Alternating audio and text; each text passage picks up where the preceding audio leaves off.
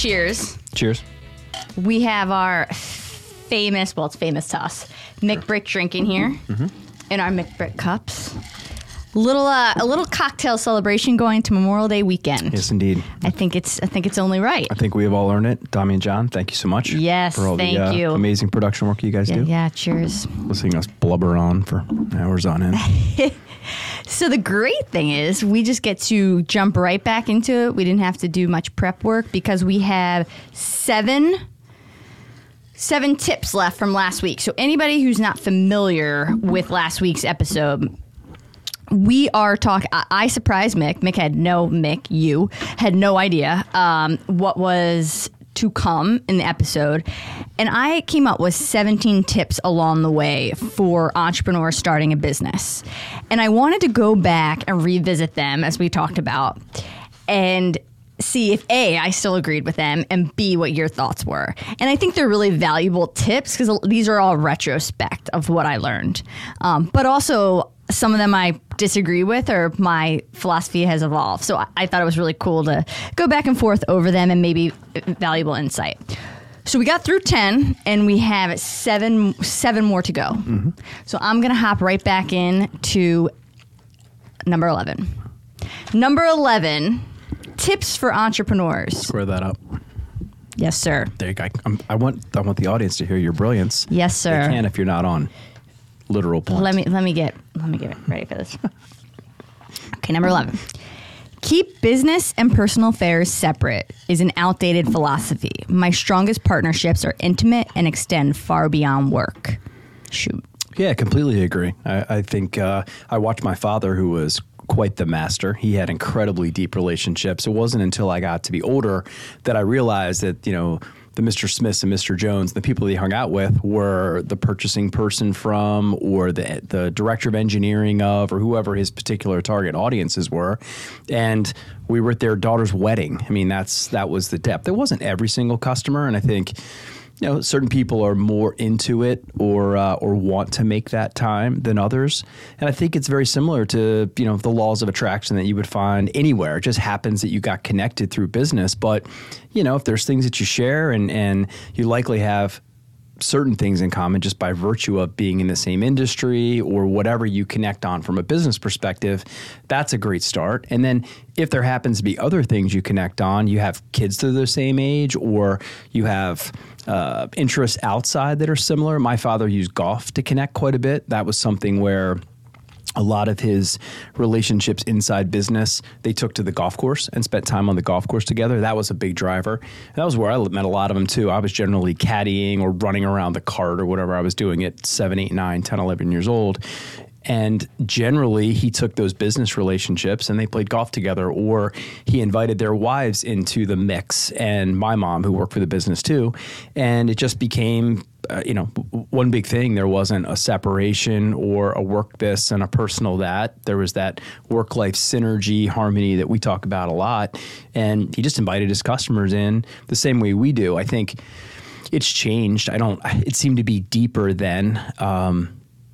Than it is now. And certainly a lot of the rules and requirements, if you will, of big companies have changed. I mean, some of that stuff is just frowned upon because, people make dumb decisions along the way, whether that was kickbacks or whatever that was that had big companies, government organizations, subcontractors of government organizations, publicly traded companies say, whoa, I'm not sure this is in the best interest of the rest of our shareholders or stakeholders. But no, I think, God, what a great way to do it. If you could spend time with people that you enjoy and it happens to be part of work, I think that's as good as it gets. That's great. Why would you ever want to have a this or a that? I mean, I think humans in general want it all. And if you can mix it all together and have it be incredibly successful, and I think it comes back to the alignment, though, that we talked about, right? I mean, you're not, just because you work with somebody doesn't mean you're going to connect and be like, oh my God, let's hang out Saturday or whatever that would be. But no, gosh, I think if you can, the tighter you can keep all of that, it just makes it easier. And man, there's nothing wrong with easy in spots. I agree, but playing devil's advocate, a lot of what I heard and was told as advice when I was starting my business is make sure you keep your personal and your work separate, right? Don't have those intimate relationships, whether it's a friendship or family. Keep them separate, keep emotions out, business is business. And I heard that a lot. And do you remember from where? Just out of curiosity. I mean, I love these. A lot of times we talk about, well, the saying is, and it's always like, well, let's drill down on who had that saying. Is because their brother ran off with all the money and embezzled? I mean, then they'd be like, no, don't do brother stuff. I'd be curious to know where that comes from or what particular experience would have someone make a statement like that. And I don't recall. I can't pinpoint, but it was a lot of different people. And I remember it being from like all generations, all different kind of companies. It wasn't like, okay, this specific group of people is giving that advice. Like I just remember hearing it a lot and thinking I just can't subscribe to that because I feel the same so strongly. Like, I've got to connect with the people I'm working with. Again, I'll do business with people that are just great to do business with, and we don't have to be best friends. But the ones that are, it's so much better. Sure. Like, and that again, that's how I built my business on just people I trusted so much. The first contracts that, well, with our friend Mick DEBATE, the first contracts I had, and they were just on a handshake, and he knew he could find someone better to do that work. He absolutely knew because I was just starting. But he trusted me so much, and I trusted him that we had a handshake, we had no contracts, and just that loyalty to me, and that set the tone for everything else I did moving forward. Mm-hmm. And now, obviously, as we've gotten bigger and there's so much more at risk, we've got to do contracts and all of that, and I've lost that ability to just do a handshake and put my trust in the trust. But it was interesting because I just found the opposite of what I was told. So I don't know. That's our experience. Maybe people would have a great argument otherwise and have seen different things, but yeah, and I think you learn. What's really interesting is when something changes about that relationship, and then you realize who you're still in contact with. So, Mick DEBATE, still in contact with, even though you don't even get into the general contracting piece anymore. Still on speed dial as needed. Still back and forth talking about ideas, business ventures. Working with a lot of publicly traded companies or bigger companies. People come and go. The organizations change. You have people that you love working with that leave. Either they leave on their own or the organization changes and they get jettisoned, and you're still talking to them. I missed a call from one of those very types of people today that we still just talk. I mean, we're not on each other's regular business grid for the moment, but we will be. I mean, the second he's back in that space. And I also know regardless of where it is in the country, we'll be reconnected in that regard. So I think an interesting indicator is when that situation changes and you're no longer connected by business, even if it's momentarily, and they're still in your office, in your life, then you know you were doing something that was right, and the alignment is just there, and the attraction's there, and business just happened to fit in too, which is great. That was the connector, not the reason for the connection. Yeah. One interesting thing, and it's just an last offshoot for this point. The one thing I learned that Mike taught me so early on, he was just a great example and still is. So here's a guy he's been the CEO of some big companies. He's just such an entrepreneur, has so many things going on at all times. But he has the same group of people that he brings from company to company to company. So if you look at one of his companies, whether it was in the cannabis business or whether it was in the food delivery business or law firm, all these things he does, he always has the same group of people. And why? Because he realized very early on it was more about having the trust in a group of people, more so than the skill set. Are they all talented people? Absolutely. But every single one of those people has his back and vice versa. And they've been able to create a multitude of companies together. I mean, it's amazing. Mm-hmm. And he brought me in as one of those trusted people. And he'll just go from project to project with you and drag you along or invite you in, whatever it is. But that was such a great lesson. Yeah. And I think he just does it immaculately. Sure, totally agree. Yeah, I think and people that are in business, if you do get to make the choices, and I would absolutely love. I mean, I would love it if all of our customers were really close friends. There's bandwidth limitations to it, but man, I could name 20 right now that are super close. That even to the point where in a pinch or a pickle, if I called them, they'd answer and come and help. I mean, that's how close you can get in spots if you're doing good work together. Is immaculately a word?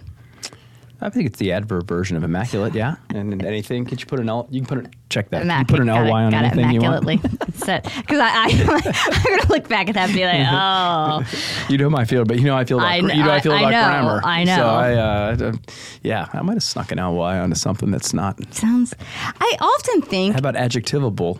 Oh, no. You like that word? Well, can't you? Here's my true belief. I do think that you can create words that are not in the dictionary that people will generally understand. So even if immaculately is not a word, I'm pretty sure everybody knows what I'm talking about. So I think everyone has the freedom. You guys working on a fact check yet? I think everybody has the freedom to create words. And like you can put ly, or even there's some words that just sound a certain way. They don't really mean that, but they sound a certain way. And I'm pretty sure that if I said it, everybody, at least in this room, would be thinking it means that thing. Oh yeah, that's true.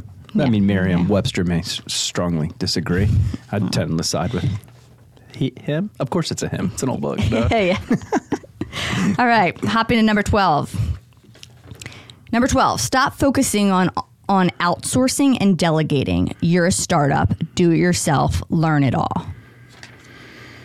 Yeah, I think early on, I think we've talked about this before, right? You've talked about entrepreneurs who you listen to on other podcasts. Now, granted, they're on the podcast because they made it, that their way or whatever choices that they made worked. Mm-hmm. They wouldn't be interviewing that person from their cardboard box, living somewhere else. So I think that's to a point, and I'm sure John Marsh over here laughing at me right now, to a point. Like if I could go back, and I don't know that I would be as deep in certain things, but it's hard for me to figure out. When you start in a business when you're 13 because you get a C+ in math, like I don't necessarily know what I learned at 13 versus 14 versus 19 versus whatever. I know that by virtue of being around here for 40 years, there's nuggets of all kinds of stuff. I would say that there's certain things you should know on your own. There's certain things you can't outsource, right? I mean, your business or your core, you've got to be an expert at your core, but certainly some of the things on the fringe that I learned. There's also things I learned the hard way. We headed off a cyber attack at the pass this week. I would love to not know about cyber attacks because it means I wouldn't have experienced one. So there's any number of things along the way. You're like, well, how do you have that knowledge? And you're thinking, well, because it was done to me. I got ripped in or dragged into the Teamsters Union trying to organize our transportation group. Why do you know about that? It wasn't because I studied it. It's because it happened to us. And, we went into mental warfare to try to get ourselves out of that situation. But I would be more than happy to never know anything about National Labor Relations Board negotiations. Be like, what do you know about that? I wish I never knew anything about it. So some of that stuff, you just get pulled in, and if the threat level is high enough, like that, like cyber, like whatever, then you have to become an expert. And I'm calling people in from the other side too. I mean, we have a labor attorney or whoever those trusted advisors would be. But man, in the moment, like you are battening down the hatches as fast as you can, and some of that stuff you just have to learn or know. Some other things along the way that I probably know more about than I would like to, and given the opportunity, if I were starting later in life or wasn't sweeping floors at 13 because of a C, maybe I would have passed on or moved on from those a little faster. But I think at least as long as my duration has been here, it's hard to disseminate when I actually got the knowledge. So I don't get the option of walking it back or saying, I should have moved on from that. And then you throw in some of the traumatic events that make you an expert because you don't have a choice. You really can't get past those either. You have to learn on the fly, because survival in some of those situations like cyber attacks, your survival could be at risk, and you have to respond with that type of speed. Yeah. And I was, I wrote these specifically for really startups and starting entrepreneurs. And I was writing it, I probably wrote these a year or two in. So it was really about startups. And I remember just thinking, when I am so overwhelmed, like when can I outsource some of this bullshit that I thought was. Mm-hmm. And I couldn't because I didn't have the cash to, but there are some that do have the cash, and they can outsource. And I just say, don't, as long as you can do it, even to the point where it just feels overwhelming, do it. Right. Because now I know every single part of my business. It was the best thing I ever did. And I've talked about this on another podcast, but the second you start outsourcing stuff, if you bring consultants in, they're giving the same advice to a lot of other companies. So all of a sudden, anything original is no longer original. It's and I think there's something to be said for thinking for yourself, getting creative inside your business, doing things that no one else is doing. And the second you start outsourcing, you do lose that.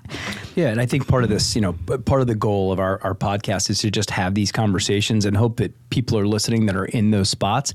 I think one interesting cutover might be the word opportunity cost, right? So if when you get to the point that you doing this or continuing that particular activity is hurting the growth of the business because you're not doing that, right? Opportunity cost is what it's costing you by doing this versus that. So in that moment, if you're to the point where you look at it and maybe you're still doing heavy duty accounting, like pick something that's not our superpower, it's certainly not my superpower. Where if I'm still doing accounting and the cost of me doing accounting is starting to cut into growth or whatever the things that I'm really good at are, maybe that's a reasonable cutover point. I didn't stop to think about it until this exact second. But if you're trying to come up with, all right, well, when do I flip the switch? And that becomes okay, if you will, right? To say, you know what, I know enough about accounting. Because the also thing you have to do as it relates to something like accounting, you have to make sure that your dollars are where they're supposed to be. So without some type of knowledge, how would you know if your dollars are where they're supposed to be? But once you have that type of knowledge and it's keeping you from doing what you're great at, maybe that's a reasonable cutover point. Absolutely. And as I told you, I made these very black and white. When I write on social media, it is to be a bit polarizing. So I don't leave any gray area. Right. There is exceptions once you get past a certain point, of course. This is more on the startup side of things. But, I'm actually there now, and it's almost 7 years in where I'm becoming a bottleneck in a lot of things, and I realize it. So now I'm just getting to the point where full delegation is starting to happen, but I'm still a part of every meeting with our CPA. Like, I'm still a part of the meetings where I'm hoping to be, okay, this is full delegation. I'm not there, not even close. Yeah, do you want to hear an interesting one from this morning in our executive meeting? We haven't had a chance to talk about this. It was 5 hours ago. So the question, there's any number of meeting formats we have where we start with a question. The question this morning was, and this was the first time I've seen this from one of my directs and teammates, split the question up between me and the rest of the room. And the question for the rest of the room was... And these are your execs. These are my 5 directs. And the question was, what would you do in the next week that would allow Mick to work more on the business than in the business? And the answers were fascinating. And I knew what they were. We know the questions before we go in. I had to determine who the funniest people in the company were. That's the softballs they give me. But, and I had pen in hand waiting anxiously to write down the answers that came back. And there was one that was really simple, and it was chain of command. Would be, well, when you really feel like answering that question, don't, right? Figure out who in your group owns that ultimately and push it down through them. And I thought, well, what if they don't answer quick enough for your liking? Then I probably would, I should be at least. So I said, laughing, I said, well, maybe I should call it train of command, not chain of command, because there's likely training opportunities. This one in particular was silly, meaning I should not have been involved in it, silly, where something came over. Our ERP system shoots out all kinds of stuff, and I saw a description that was off. And the right play would have been to push it down through my VP of sales, and who would have gone to the proper channel and said, let's do a better job of writing these, and here's why it matters. And I could have used that as a training opportunity. But instead, I just replied to the group. I was on an airplane. I was moving high speed, but I need to be more intentional about saying, wait a minute. To answer your question, if I had gone through the proper channel or chain and I didn't think the answer was fast enough, then I probably would get the person on the side and say, maybe a little more urgency would be appropriate there or something like that. But that wouldn't have been one of those moments, and I wouldn't have known anyway because I just would have pushed it to the proper portion of the business and then had all the trust in the world that it got executed. And that trust component, I think, is as important as anything, but you get there through demonstration, right? You watch your teammates do it over and over, and you're like, of course I know that's done. Why would I ever spend one more second thinking about it? So that might be something that my team taught me this morning that could be of value too, is that chain of command idea where you're trying to delegate. Well, the first thing would be, all right, well, who should really own this? And how do I use this as a moment to train them? Because if I don't, they're never going to learn. And then I'm never actually going to be able to unbuckle from this particular task that happened. So that's one that happened to us this morning, which was a really interesting conversation right up there with executive assistant. We can talk about that one later. Oh, yeah. That's very, very, they call it EA, and very common in the UK, I've learned. Everyone has an EA in the UK, and that's like what the person they rely on that knows everything about them. It's really interesting. So could that chain of command idea work with where you are? Because I don't know that that's a size of organization. It's my biggest challenge. I can't do it. I mean, I suck at it. I cannot wait if I see it lingering and I know who's should own it. And by the way, they have the right. They might be working on something else to take a second, but I just can't. I have to respond. Right. But I'm getting better at it. At least I'm conscious of it now, and really working on it. But it's hard. It's really hard. Try that. Maybe that chain thing will resonate. Certainly resonate with me. It reminds me of days of golf. Right. I would say my best golf instructors said things that my body could understand. You know, when you could articulate something about the golf swing, which has 1,000 angles in it at any given time, my favorite or best teachers or coaches said things that my body can understand. That was a moment where the team said something that I can understand. Like, yes, that I get. I'm compelled to respond. Now take the extra second, take a breath, figure out the chain, and execute through the appropriate chain. So that's something I can do. That makes sense. Yeah. And I'm sure some people have said this similar to me 1,000 times, and for whatever reason, it just didn't make sense. So I think those are called epiphanies. I got an epiphany today. I like it. Adjective of that. Okay, let's move on to number 13. The longer you think about it, the more paralyzed you are going to get. Now, here's what people love or hate. Just start messy. Ready, fire, aim. What do you think about that philosophy?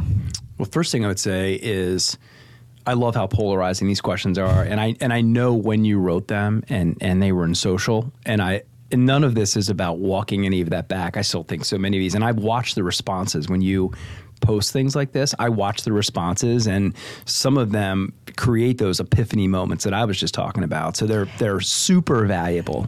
Right up there is, shoot first, ask questions later. Yes, like this ready, fire, aim. I really thought it was pretty innocent, like whatever. That got so many comments about both disagreement and agreement. What would you say what the line was? Heavier disagreement, agreement, or 50-50? It was 50-50 or swayed a little bit more on the side of disagreement. Okay. Yeah. I remember I was really fortunate. This was years and years ago. Baltimore used to have this day of speakers, and this particular one that I went to was Barbara Bush and Lou Holtz, famous coach from Notre Dame. But the one that I remember most and we'll speak about is Norman Schwarzkopf. And Norman Schwarzkopf would laugh about, he's telling these stories about how they would have these hours-long meetings. And after a while, we're just like, look, we have to make a choice here. Like we've talked about this enough, and I think. If you're going to do, reasonable research into something, or you're going to do the discipline, that's fine. But his point was that so few of those decisions that they were talking about were actual battlefield decisions. I mean, even if they got it wrong, it wasn't going to wreck the ship or take out, they weren't going to lose the battle.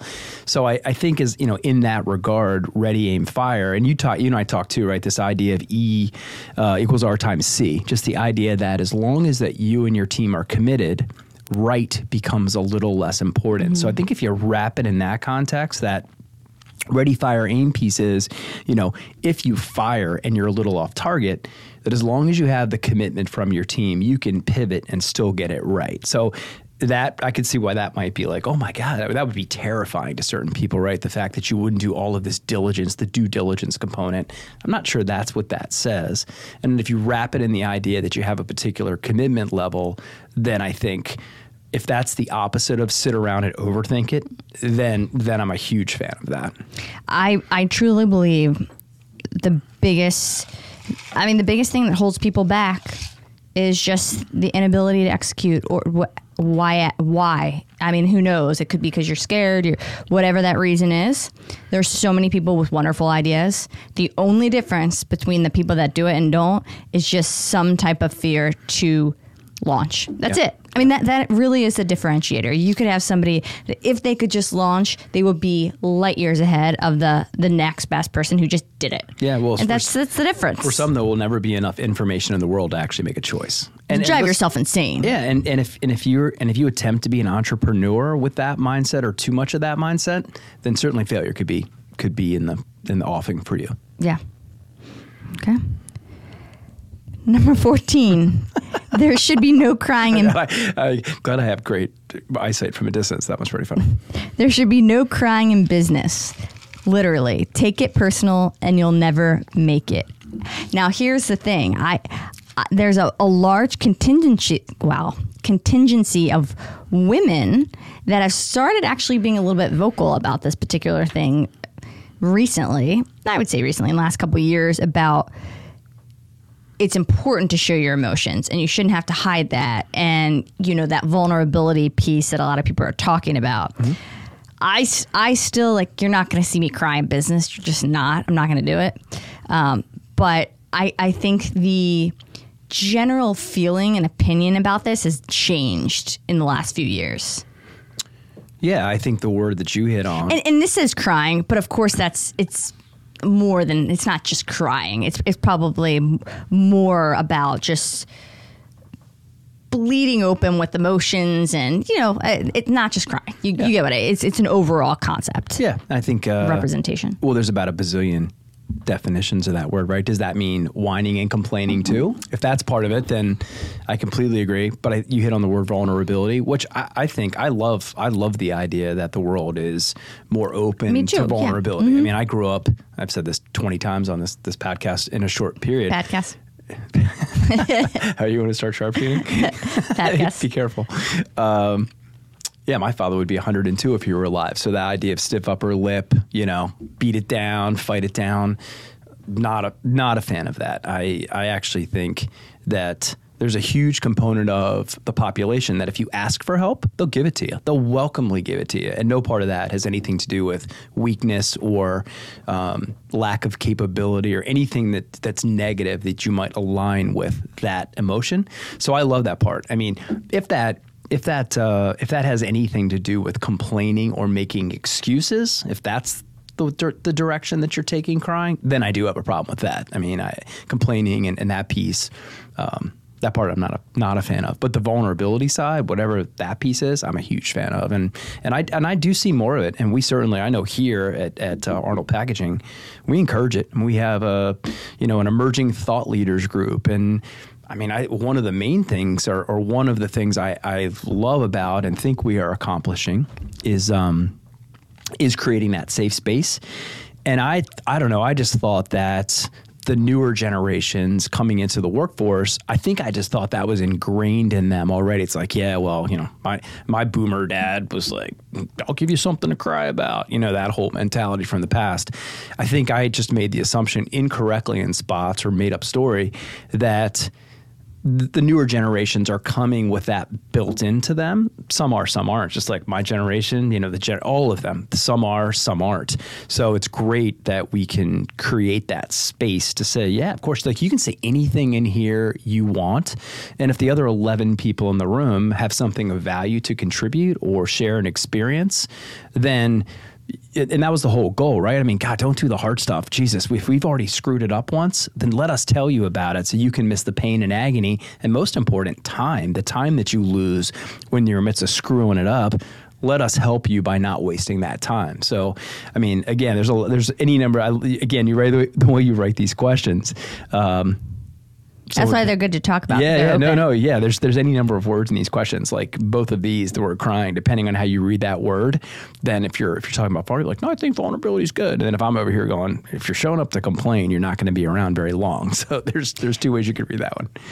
I see separation in taking things personal and vulnerability. So I think like that transparency, as I talk about all the time, telling your story and talking and just being raw. There's no power in your story. There's zero unless you're raw and vulnerable.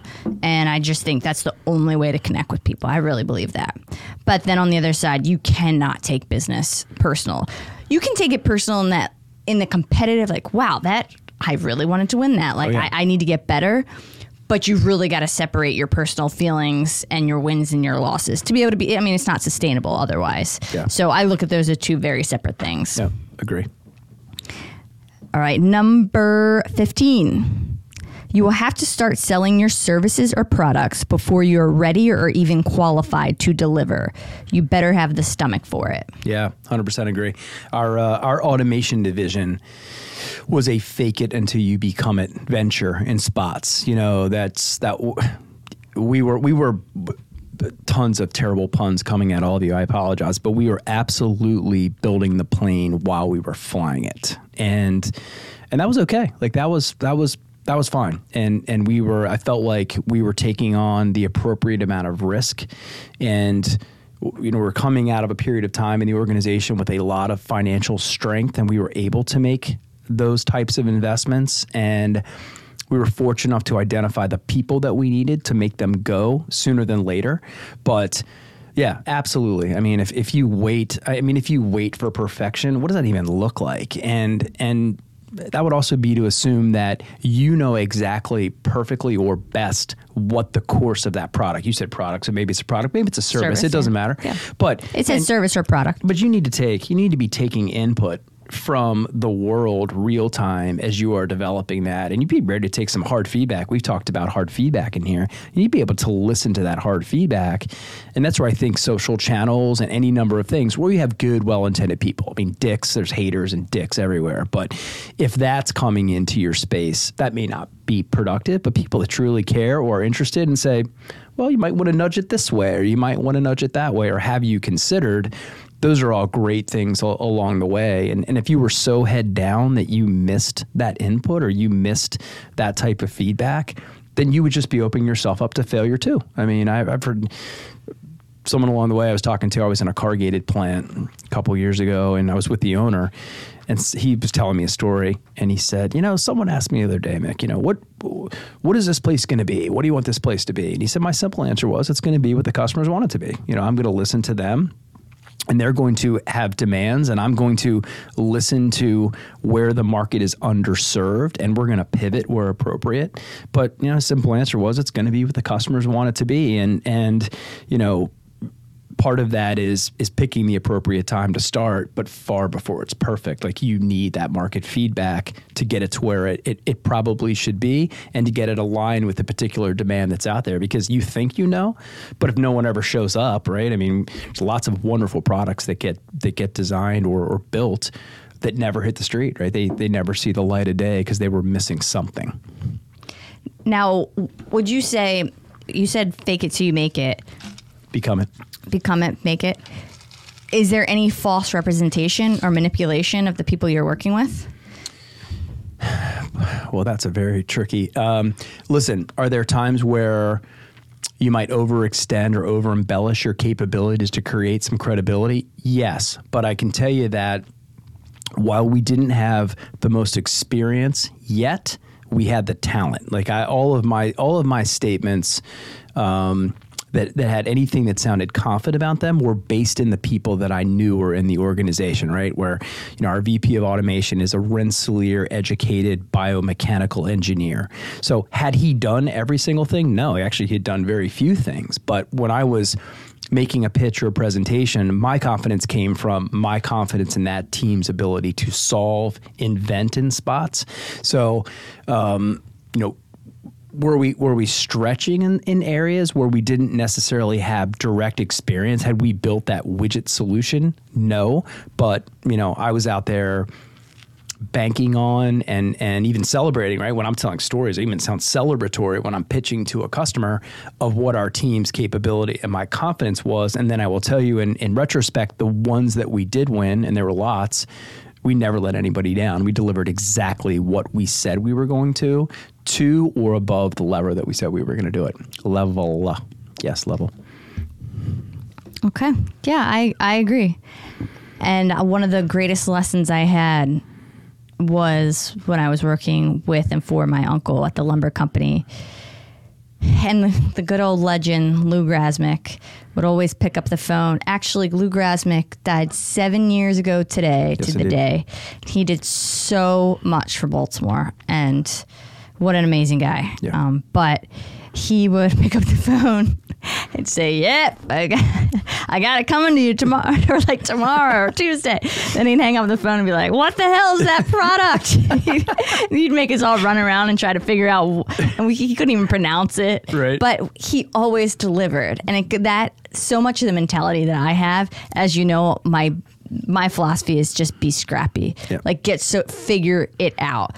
And he did. So like he was scrappy and he would figure it out. Right. Now, you could say, was he lying to you could spin it all kinds of ways. Like, no, Lou just knew he'd figure it out, and he did. Yeah. And that was my first like direct observation in a corporate environment. I was like, and it made me laugh. Right. Because it was all this corporate hysterical. stuff you had built up because you thought you knew what went on behind the curtain. Yeah. And then he hung up the phone and said, "What the hell's a lumber thing anyway?" And then he would put so much pressure on everybody else, like, figure it out. And we would, but it was just that lesson. I was like, that's great. And it's fun too. Yeah. Like that chase.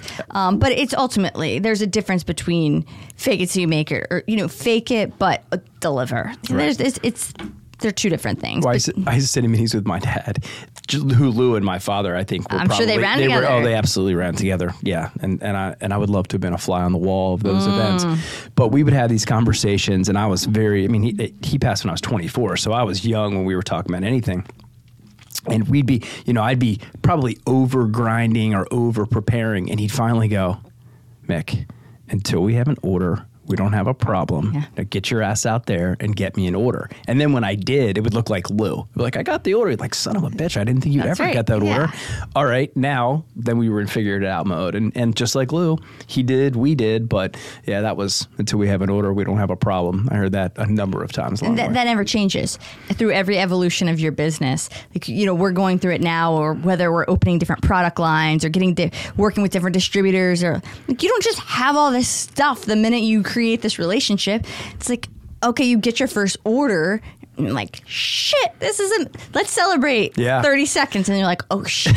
And it's so, but it's then so you realize you have to deliver. It's what I live for though. Like that is so exhilarating. Right. You're looking behind you like, oh, that's right. I'm a one person show still. Yeah, it's so exhilarating and so stressful at the same time. But that's the beauty of business, and that's so important for an entrepreneur. Like if you don't get adrenaline rushes out of that, that's probably a telltale sign that like probably shouldn't be an entrepreneur, because that is the, or what your reaction is to that, right? Kill adrenaline versus fear, fear fetal position. Yeah, exactly. I mean, I think your reaction to those early on would be a pretty good indicator of where you might be headed. Or sometimes, fear driver is different than fear fetal position, right? So, I mean, that fear is an amazing driver.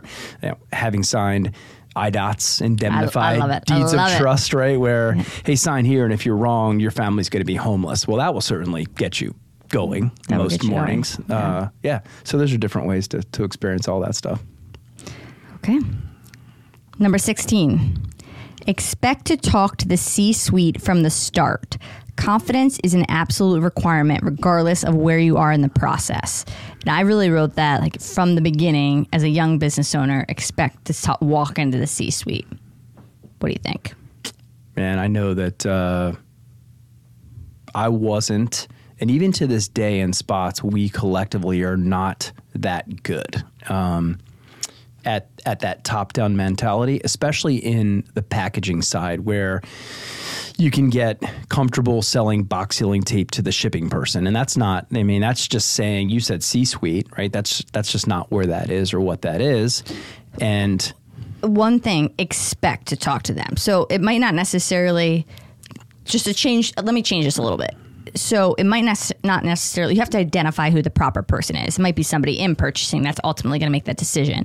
But you should expect to, if you need to talk to whomever, CEO, executive, CFO, COO. Yeah, look, I agree. So I'll parse this out. I completely agree with what you're saying. I'm saying that as a young salesperson, I started in the sales end of the business. wasn't, I don't know that I necessarily felt worthy of. I think what you're talking about there is an attitude and a worthiness of being in or being able to have or hold a conversation in the corner office. I'm not sure that I felt that worthiness. I agree with everything you're saying. I'm telling you that in motion at 24, 5, 6, 7, 8, 9, when I was taking or became responsible, I'm not sure I felt that worthiness. Did you do it though? So I didn't write this out because I only have so many characters that I can when I'm typing this stuff. But there's a difference between, because a lot of I still to this day there are times I'm like, I don't know if I feel like I should be somewhere, but I sure shit have learned how to act like I believe that. So there's a difference, and it kind of falls back into that. Not fake it till you make it. I hate that. But you sometimes you just have to buck up and act like it. And you know what's interesting?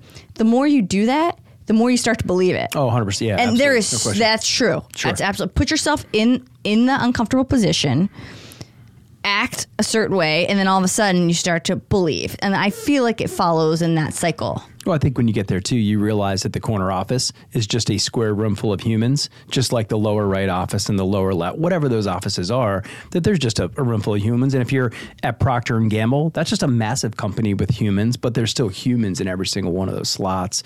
And you're right. I mean, when you get into those situations, and at some point you might even get your fur up a little bit and go, shit, I could have always been here. Like this isn't all that special. I think some of that is breaking the made up story of what the corner office is and how smart. Look, we deal with some really big customers and companies that are wildly successful. Man, when you crack down into the middle of it, it's not all that pretty either. I mean, they by no means have it figured out or execute with anything that looks like perfection.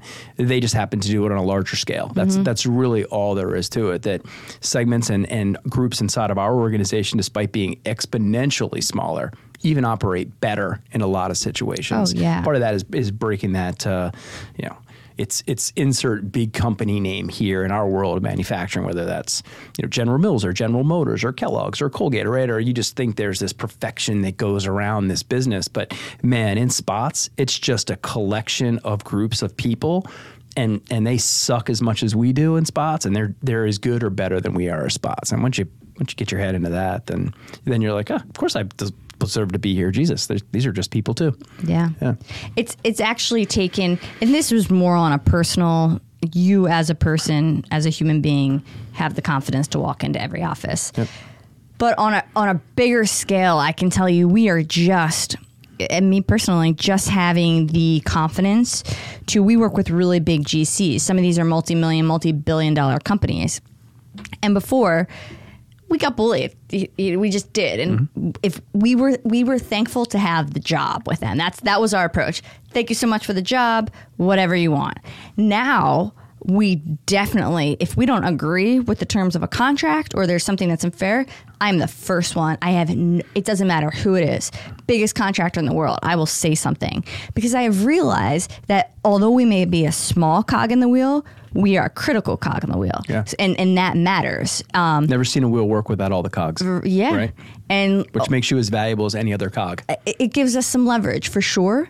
And it also, since I've adopted that mentality, and I think it was probably a few years ago where that evolution was starting to happen, all of a sudden, even though you're pushing back and negotiations become a little bit harder because all of a sudden we're pushing and there are things we're demanding, the respect level actually goes up because all of a sudden, it's, I don't know why, I don't know necessarily why that happens. Well, wait, there's a component of it that your pushing back is more effective because you've been in the game longer too.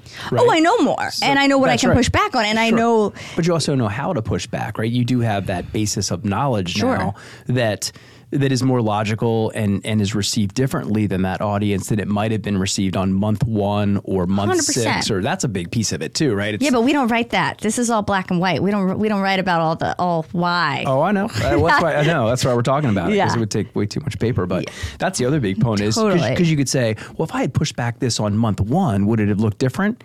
Yeah, you might have gotten laughed at because your basis of knowledge was stupid, and you might have even actually hurt your cred in that moment. Absolutely. Versus like, I'm just going to shut my mouth, I'm going to fulfill this order, and I'm going to keep doing that for a while. And then if I see something, you might not have even recognized at that particular point. Oh, there are terrifying things I never recognized that we just went along with. Like anyone that's in construction knows the liquidated damages. Right. The bomb. Oh my gosh. And that was just a lack of knowledge. Yeah, absolutely.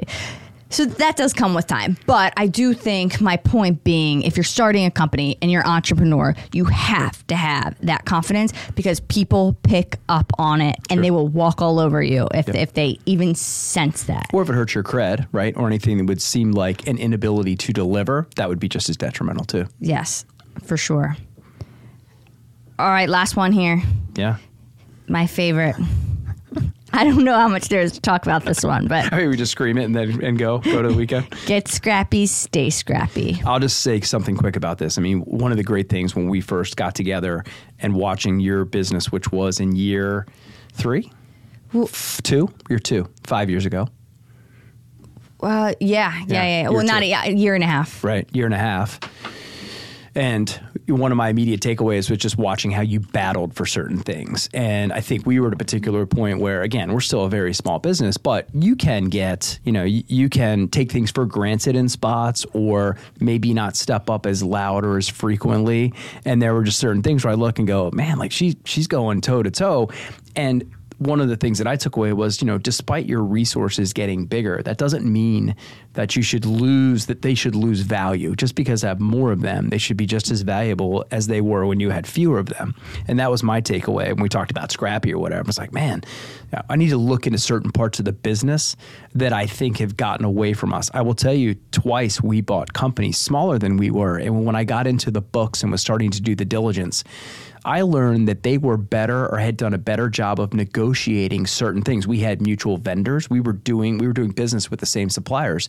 They, despite being a tenth of our size, had negotiated better deals than we had despite having volume. Well, that's because those resources were far more important because they had fewer of them. And that sentence or that statement means exactly that to me, what I just said to you. So the key is the stay scrappy for you guys. Correct.